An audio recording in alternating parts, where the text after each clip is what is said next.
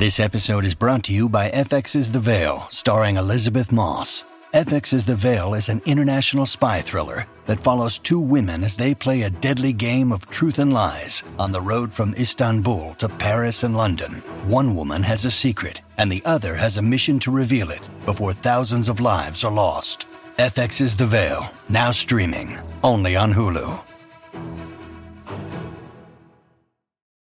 This episode is brought to you by Shopify. Do you have a point of sale system you can trust, or is it a real POS? You need Shopify for retail. From accepting payments to managing inventory, Shopify POS has everything you need to sell in person.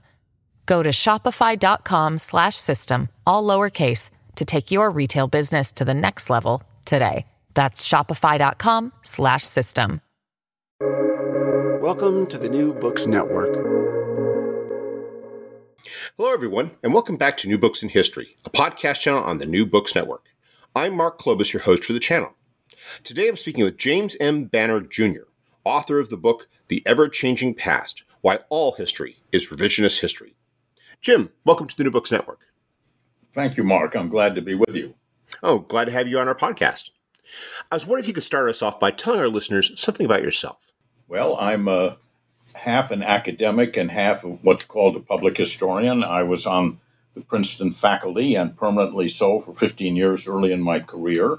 I left that faculty to create an organization here in Washington where I've lived since 1979.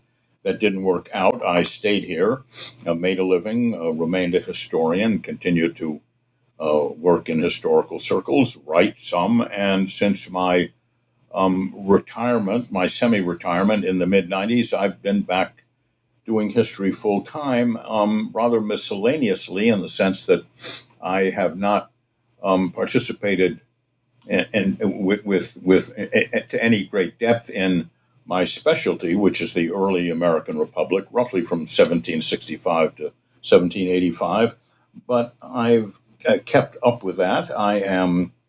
And in fact, I'm currently back doing some work in that field. So that in short is a sort of a compressed report on my life. One of the advantages, I think, to not being in the academy, which I miss very much, is that I'm free to take up the topics that I want, and so I turned myself most recently to trying to think through what it means when we use the term and think and talk about revisionist history. It is a term, I think, that a lot of people have already loaded with a certain significance. I was wondering what led you to write a book that was designed to explain what revisionist history is and the ways in which it's always been with us. Well, it came upon me from outside, which in fact is one of the points I make in my consideration of revisionist history that's eventuated in a book. And that is that historians are not free of the culture and the society and the origins and the people they are, with the dispositions that they possess and dispositions they probably possess from birth.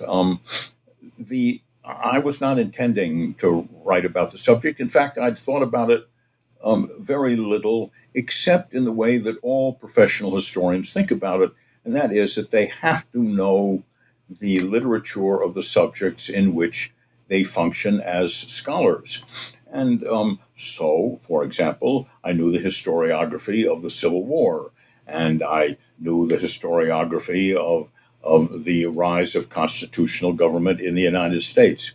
But I had never thought about the phenomenon of revisionist history and what is meant when people use it formally and informally, until one day I found myself in the chambers of Justice Clarence Thomas with my late colleague, Roger Brown. And we were leading about 50 students. Most of them were high school teachers, through what came to be known as Constitution Boot Camp. It was a very intensive month-long seminar on the origins of constitutional government here in the United States. And Justice Thomas had agreed to speak with the students and wanted to be briefed by Roger and me. So we're sitting there having a nice conversation, and he turns to us and he says, "Hey, you guys, you'd probably be interested in the fact that I'm spending the summer reading the history of slavery." And what we're going to say? That's a terrible idea, Mr. Justice? Of course not. So we said, "That's terrific, Mr. Justice. Tell us what you're reading." And we were having a very nice conversation, and he did tell us what we were reading. He was reading John Hope Franklin and the works of John Blasingame, Kenneth Stamp, and others, but not, he said, the revisionists.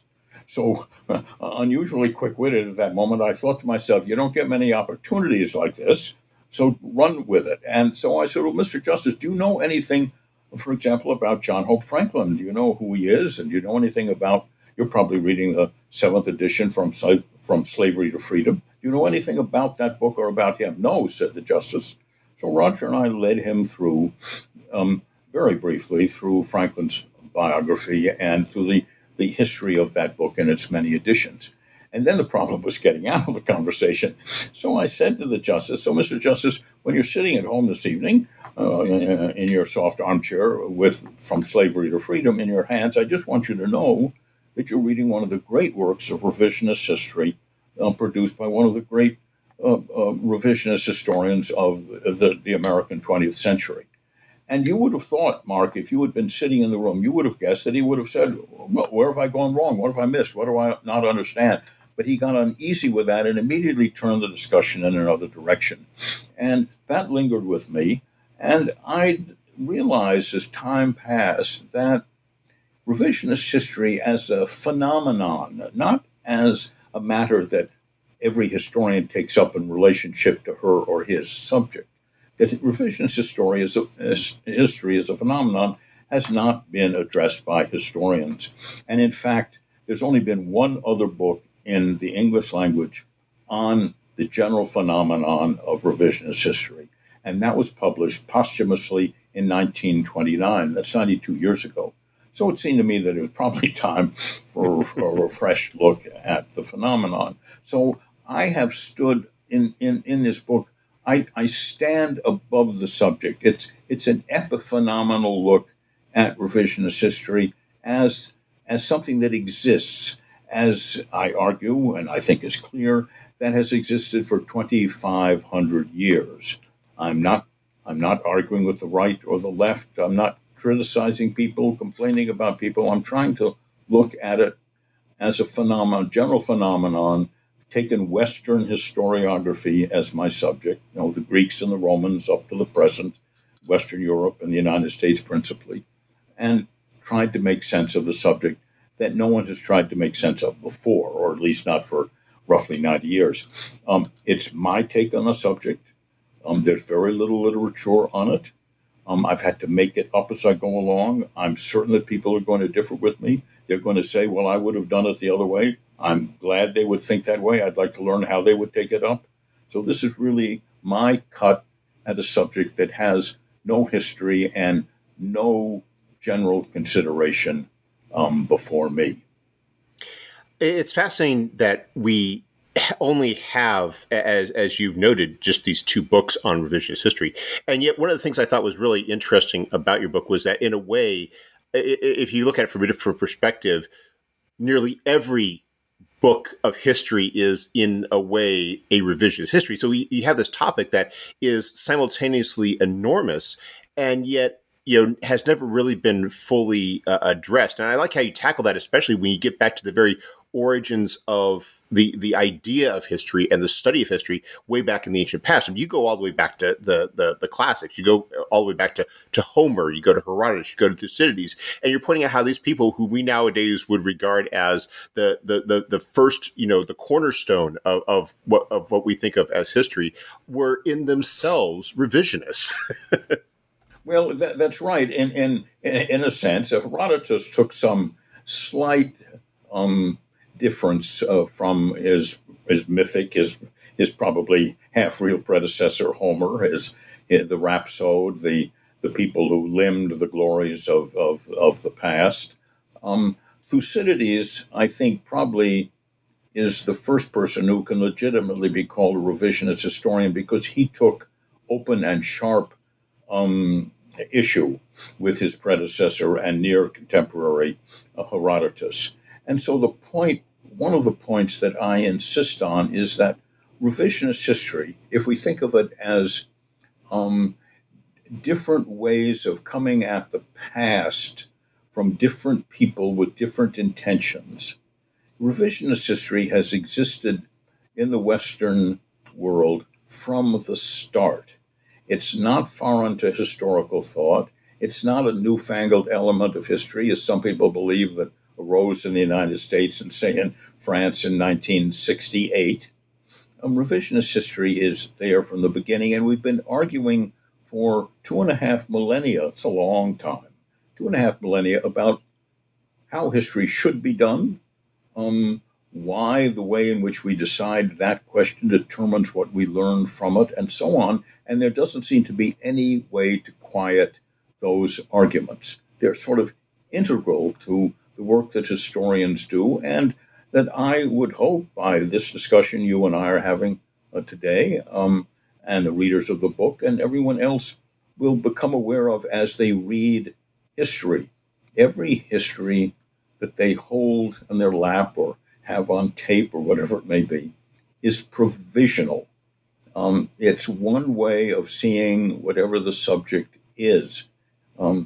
Historical knowledge, written history is never final for all times, for all people.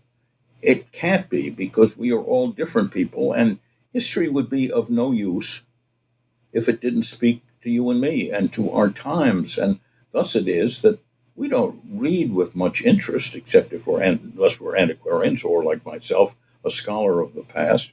We don't read histories written in the 19th century with much pleasure, because the style is different. The requirements of facticity and the use of evidence and so on are somewhat earlier than ours today. People then hadn't built up the archives and the use of the archives that we have today, so we have a much deeper dig into the past and the access of getting there than our predecessors did. So it doesn't make too much sense for us to read 19th century histories, because they don't speak to us. So all history somehow has to be present history, but it has to be subject to sharp criticism and evaluation on the grounds of the use of evidence, the quality of argument, the plausibility of the interpretation, and so on. So, but historians have been going at that for 2.5 millennium. And you provide some really great examples of it, both in terms of the issues you identify, those of the prose and the style on the one hand, and then also how new information, causes us to reconsider subjects or appreciate subjects in a very different light.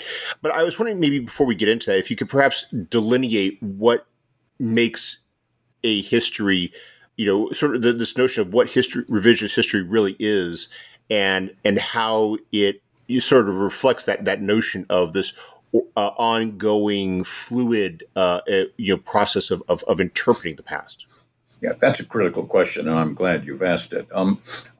First of all, I look at history. All histories are prospectively or provisionally revisionist. That's number one. So what do I mean by that? Revisionist history is any challenge to existing interpretations of any aspect of the past brought on by new evidence, new arguments, new perspectives, new methods. Now, one has to immediately bring into view at this point the matter of scale. Let me give you an example of a transformative example of revisionist history. That's when we went in the 4th century AD from classic pagan histories of the Greeks and the Romans and the Neo-Hellenic world and so on into Christian historiography, with the birth of Christian history by the Bishop of Caesarea, Eusebius, who was the first person to write on the basis of available evidence to him the history of the world from the day one to his time.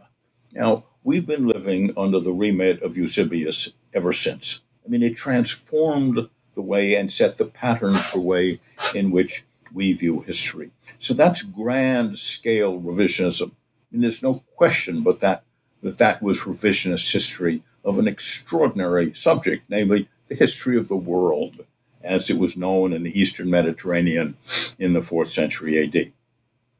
But let's take the history of some comparatively insignificant battle in the American Civil War. And I'm just making this up now.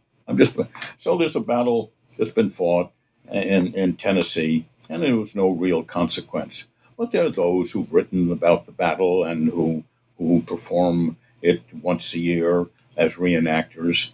And suddenly a group of letters are discovered. And it was always said, by the way, that the battle was lost because of superior Union firepower, and that the Confederate forces in Tennessee lost that battle because they were bested by Union forces. Well, it turns out that a group of letters are discovered in some archive somewhere, some family cache of letters, and it shows that was not the case.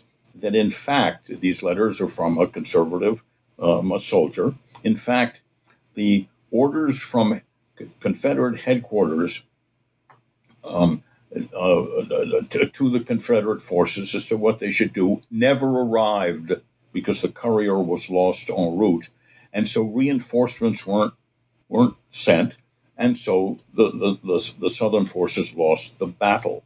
Well, that shifts our understanding of the battle itself, that it wasn't lost because of necessarily only superior Union firepower, but because the Southern forces didn't get the reinforcements they needed. Now, that's not going to change our view of the Civil War, but it does throw one more bit of evidence into the balance, suggesting that at least the Confederate forces in Tennessee, were better intentioned and had better orders than we thought before. So on the small scale of that battle, something more has been learned. Now, that, to me, is revisionist history, normal revisionist history, on a very small scale. They both, Eusebius's transformative reevaluation of the history of the world, and this little change in an insignificant encounter in Tennessee in 1864, are equally revisionist history on the scale of the subject that they consist in. So that's the way I look at revisionist history, as a phenomenon. This episode is brought to you by Shopify. Do you have a point of sale system you can trust, or is it a real POS? You need Shopify for retail. From accepting payments to managing inventory, Shopify POS has everything you need to sell in person. Go to shopify.com/system, all lowercase, to take your retail business to the next level today. That's shopify.com/system. It's fascinating to think about how so much of that revisionism is just as you describe it. Sometimes it's in its way a small discovery, but it's also something that even from that small discovery, you can start to have this very broad consideration. And I'm thinking here about the passage in your book where you talk about the Jefferson-Hemmings controversy, because on one level, you think about it. Does anything about that really change what we know about Jefferson's career? Does it change anything that we know about Jefferson's time as president, or his activities as Secretary of State, or anything like that? And a lot of people would probably say no to that. And yet at the same time, that little detail that as you point out, it was debated even before we brought in the DNA evidence in the late 90s, that it does profoundly, it does cause us to profoundly reconsider a lot of what he said and a lot of what he did. It doesn't change what he did, but it does cause us to see it in a very different light in some respects.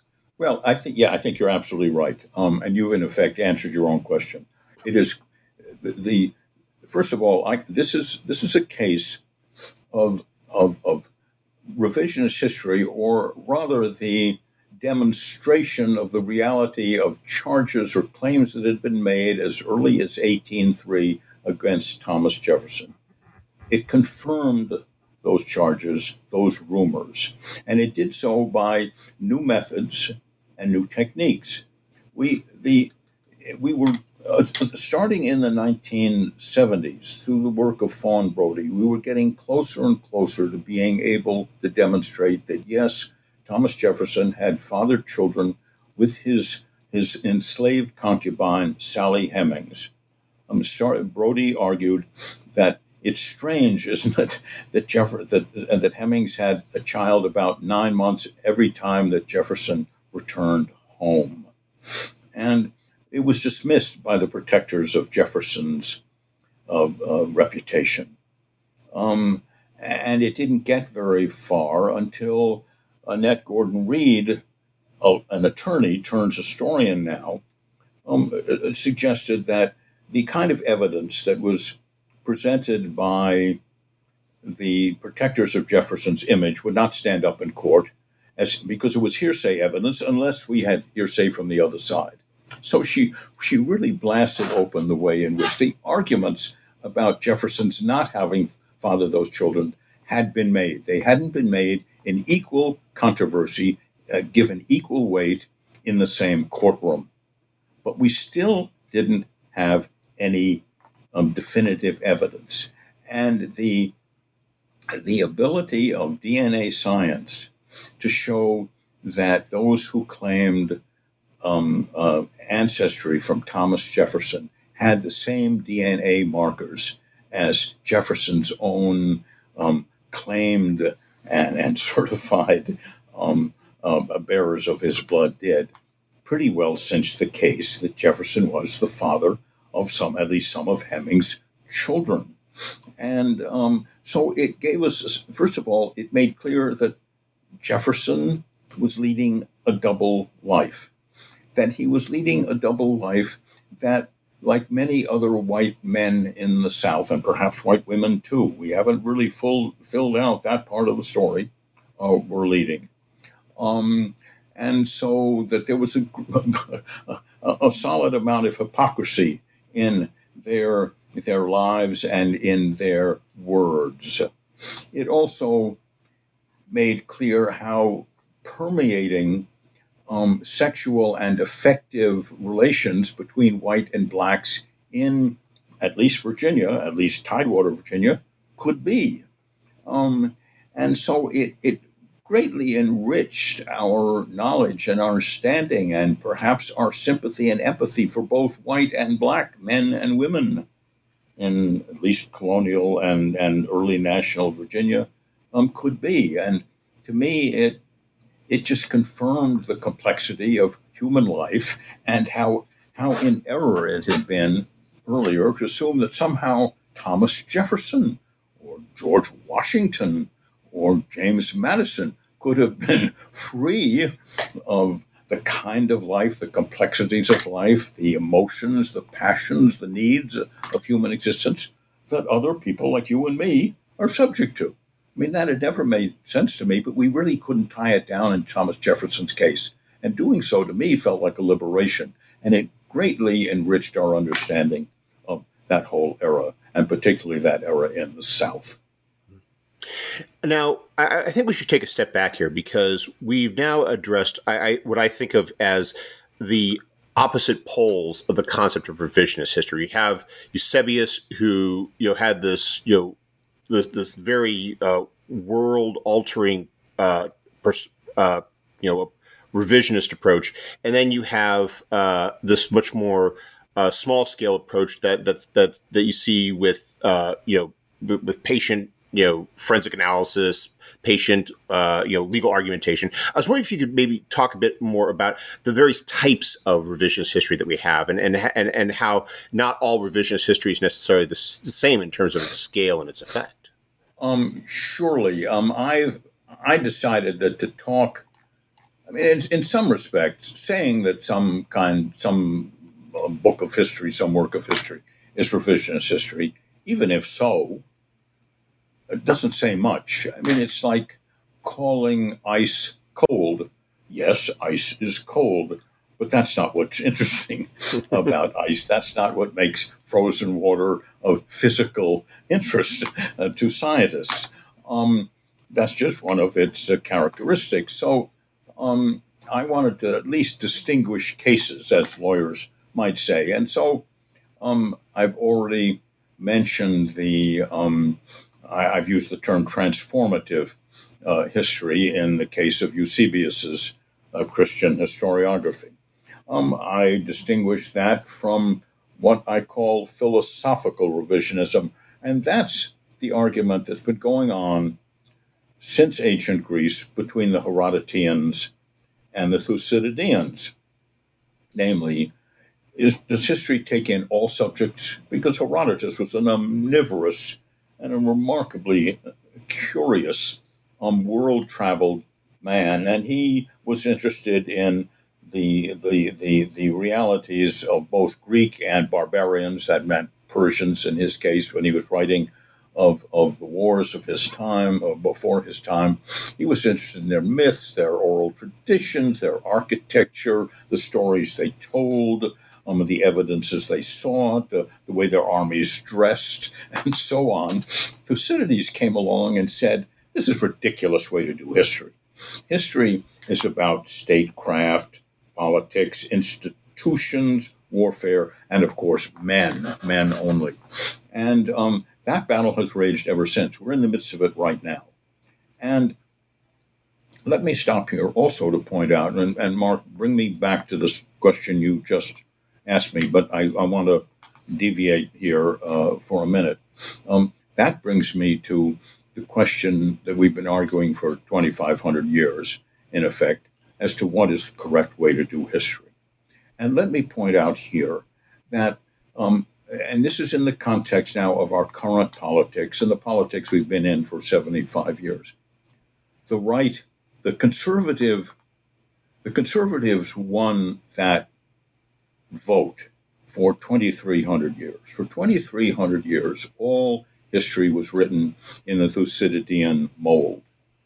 And that has been made clear by the work of scholars. I mean, a conservative classicist, a historian of the classical world, Donald Kagan, emeritus from the Yale faculty, calls Thucydides the first revisionist historian because he took issue with Herodotus. But it turns out that Donald Kagan is a very conservative man, and celebrates Thucydidean history because it won the battle for 2,300 years. The conservative way, the Donald Kagan approved way of doing history, politics, elections, institutions, warfare, men, diplomacy, and so on, took the field. Now, Herodotean history has come back. So we have an incredibly deep and widespread debate these days about how history should be done. And so when people complain that we're now having courses on material culture and on women and on gay and lesbian history and so on, what they're really protesting against is against the reduction in the proportion of attention that's given to the old Thucydidean subjects. Which brings me to another conclusion I've come to, two other conclusions I've come to in my work in trying to understand the entire phenomenon. One is that revisionist history particularly, cohabits with any political party. Revisionist history has no politics. Revisionist history is done by everyone. It arises all over the map. And we should just accept that. And in a sense, there are no permanent historiographic victories if one thinks in partisan or terms like liberal and conservative. There are no permanent victories. There are no permanent defeats. And I will risk my reputation and I'll go to the mat with the following proposition that the conservatives win as often as the liberals. I mean, those wins, those victories are provisional. They may not last, but both sides should take comfort in the fact that they pull out the victories. Sometimes they lose the game, sometimes, but just wait around, boys and girls. Things are likely to change with the passage of time as we gain more evidence, as we figure out new ways to argue a subject, as we come at an old subject with fresh perspectives, as new methods to interpret old evidence arise. So there are rarely placid times in historiography. Historians are always involved in debates, arguments, usually not only well-intentioned, but well carried out with perfect ease. We're used to it. We argue with each other because we believe that argument is a way to make progress towards the never reachable, but always desirably reachable goal of objective and final history. Yeah, I was thinking that if anybody would, disagree with that interpretation, I would just point them to the portion of your book where you talk about the interpretive debates over the French Revolution, which have gone on, nonstop for the past 2+ centuries.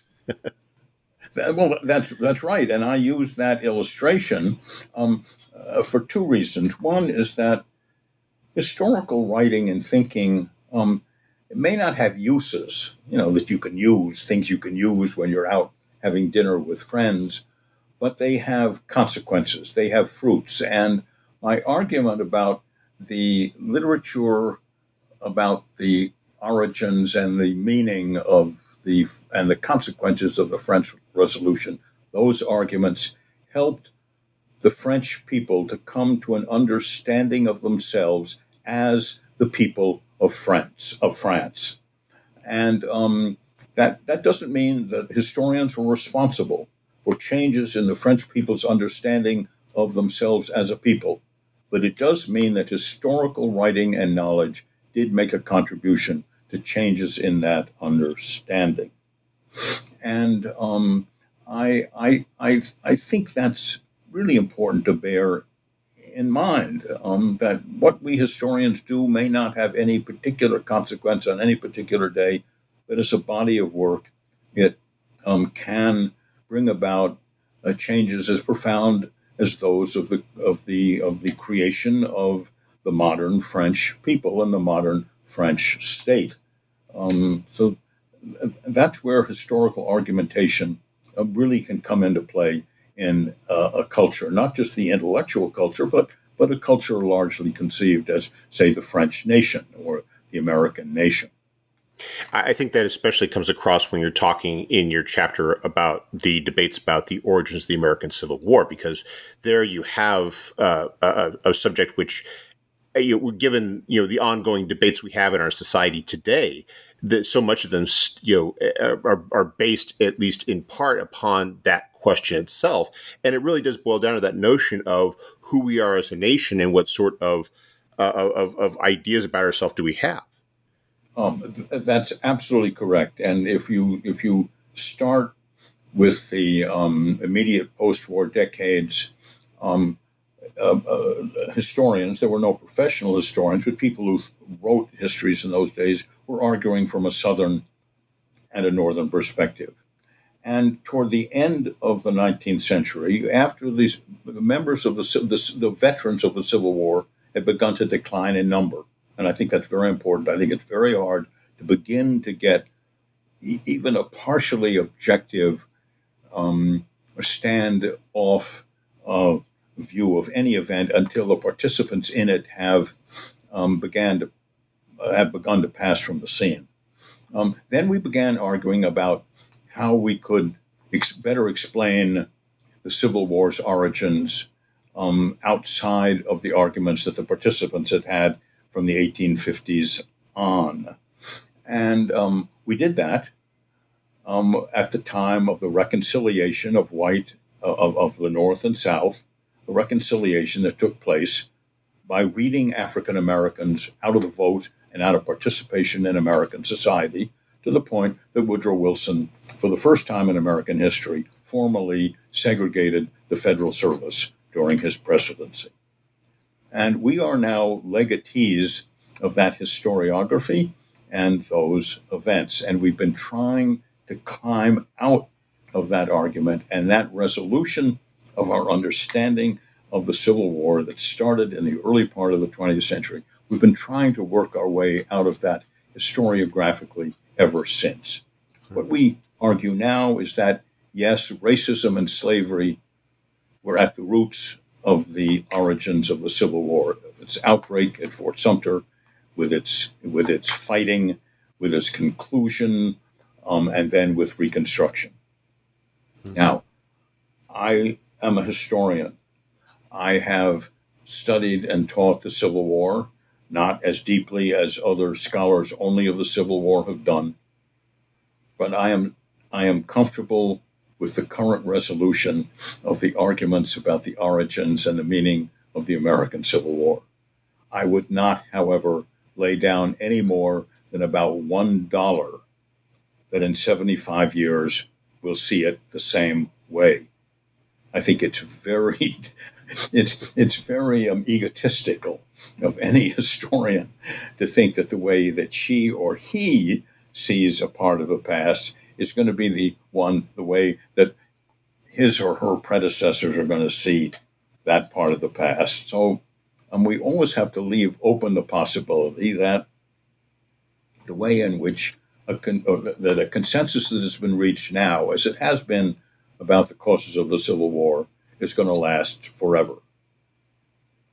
And I think that's, again, going back to what we were talking about earlier with the varieties of revisionism, is that that consensus might be there on some aspect of an event like, say, the origins of the American Civil War, or how the outbreak of it, but there will always be, on some level, a revision taking place. As you pointed out, there might be the discovery of new evidence, say, a letter from a northern abolitionist, or or from a participant on the scene who has a very who provides different information. And this gets to going back to what we were talking about earlier, the notion of that there is no one type of revisionism. There are multiple ones, and that it's always happening on some level, be it large or small.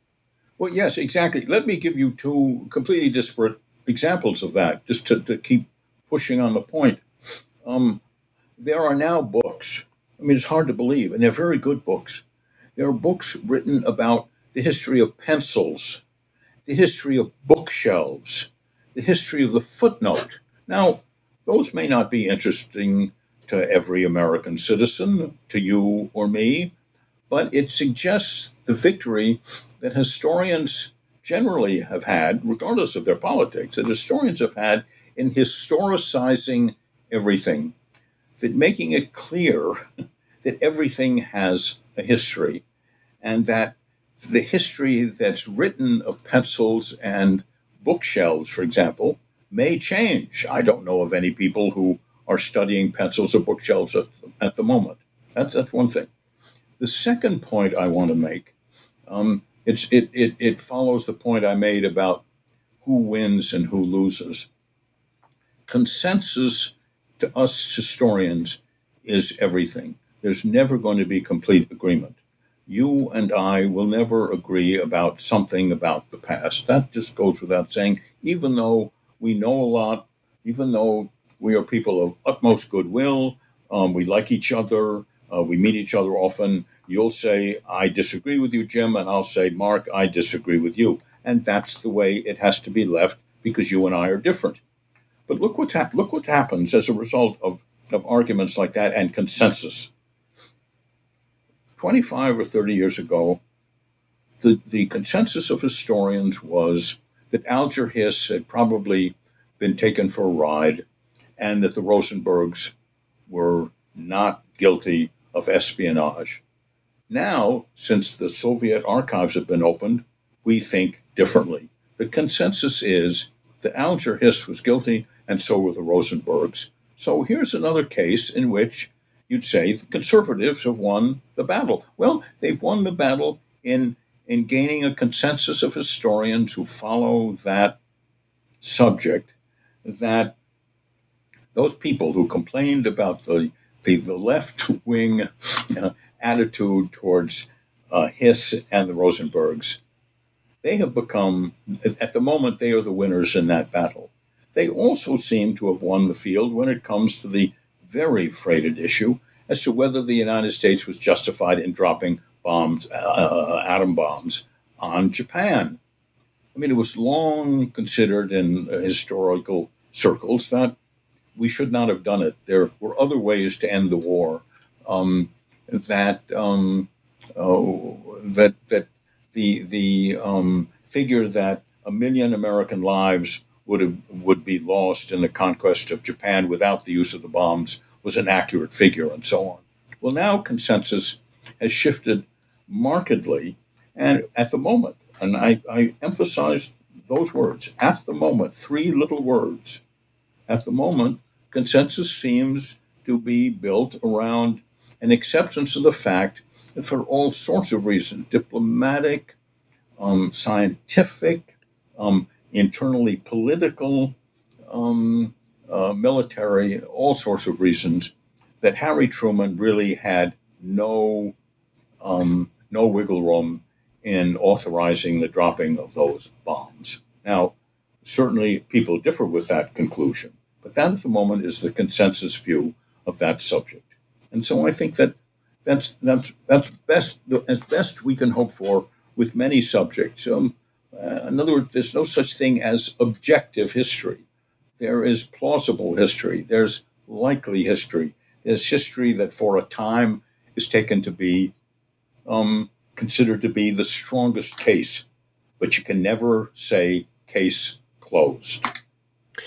And yet, this is something that we can think of as being purely academic, were it not for the fact that it ties into all of these issues about who we are as a people, who we are as a nation, who we are as a society. And I was in your what you talked about there with the question of dropping the atomic bomb on Japan is an excellent example of this, because it was not just a bunch of historians slinging articles at each other in journals where we had this. It was a very public debate that emerged most dramatically in the 1990s, when there's this question of displaying the Enola Gay and the people who were arguing for one set of interpretations and the pushback against that, and how this became not just an academic debate, but a more fundamental one about, was this the right thing to do? What does this say about us as a nation that we did it? And how should we remember it going forward? Yeah, it was a fascinating debate. It took place right here in Washington while I was living here. But of course, it grew out of reservations, deep reservations that even the scientists who were at work developing atomic fission, atomic weaponry, felt in the 1940s. And this was nothing new to historians. It broke into public view in the 90s when the Smithsonian Institution, the National Museum the National Air and Space Museum, tried to mount an exhibit with the entire fuselage of the Enola Gay, which was the airplane that had dropped the bomb on Hiroshima, was proposed. And it was proposed at a time when veterans of the Second World War, that people who had fought in Germany and in the Pacific Theater, were still alive. They were members of the Air Force Association. They were veterans. They had suffered. Many of them, not alive, of course, had died. Their families were still alive.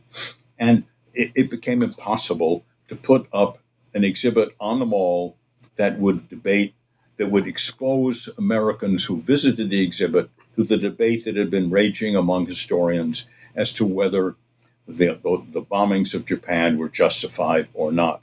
It didn't take a position that the bombings were justified or were not justified. The proposed exhibit was going to lay out the debate. Well, it got nowhere. It got nowhere because politically, the right wing could marshal its forces to stop that exhibit dead in its tracks. So, in a sense, this was a victory for the right. Well, it turns out, and of course the left wing was up in arms about it. But it turns out that now historiographically, most historians of the subject agree with the conservative view that the United States had no choice but to drop the two bombs on Japan. And what the way I look at the debate and its outcome is that it's an inevitable consequence of the existence of what we all should treasure, and that is an open society where people are free to dispute with each other, where there's no permanent resolution to anything, where the fact that the exhibit failed on the mall didn't keep you or me, Mark, or any people listening to us from having their own views privately or continuing to campaign for the acceptance of their views in their own circles and so on.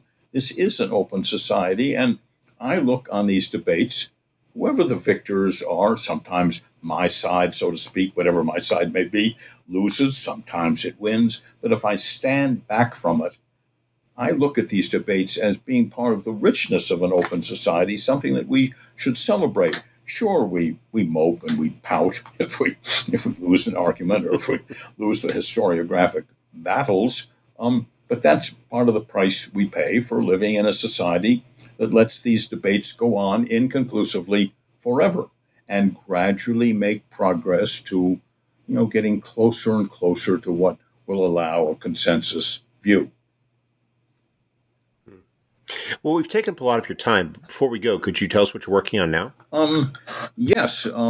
I've gone back to my first love, which is the early republic, and I have just completed an article which tries to make the case that the election of 1801, which most of your listeners probably will never have heard of because we usually refer to that presidential election as the election of 1800. But I'm trying to make the case that the election of 1801, which was the vote in the House of Representatives in February of 1801, that solved the deadlock for the presidency between Thomas Jefferson and Adam Burr, who had exactly the same number of electoral votes. I'm trying to make the case that election constitutes a constitutional event, a constitutional moment in American history, and it's not simply a political one. And in that sense, I'm adding a new argument to an event that those of us who study the early republic and its politics have seen in other ways, but not in that way. So in a sense, I've added an interpretive possibility to that subject, and so I suppose that's revisionist history.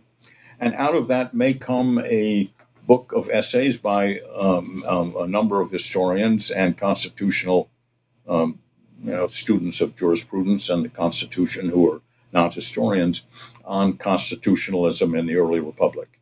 But that's just a warning now. I don't know where that'll turn out. And I don't at the moment have a subject for another book, but I may have another conversation with someone like Clarence Thomas or a neighbor of mine, and it'll give me an idea.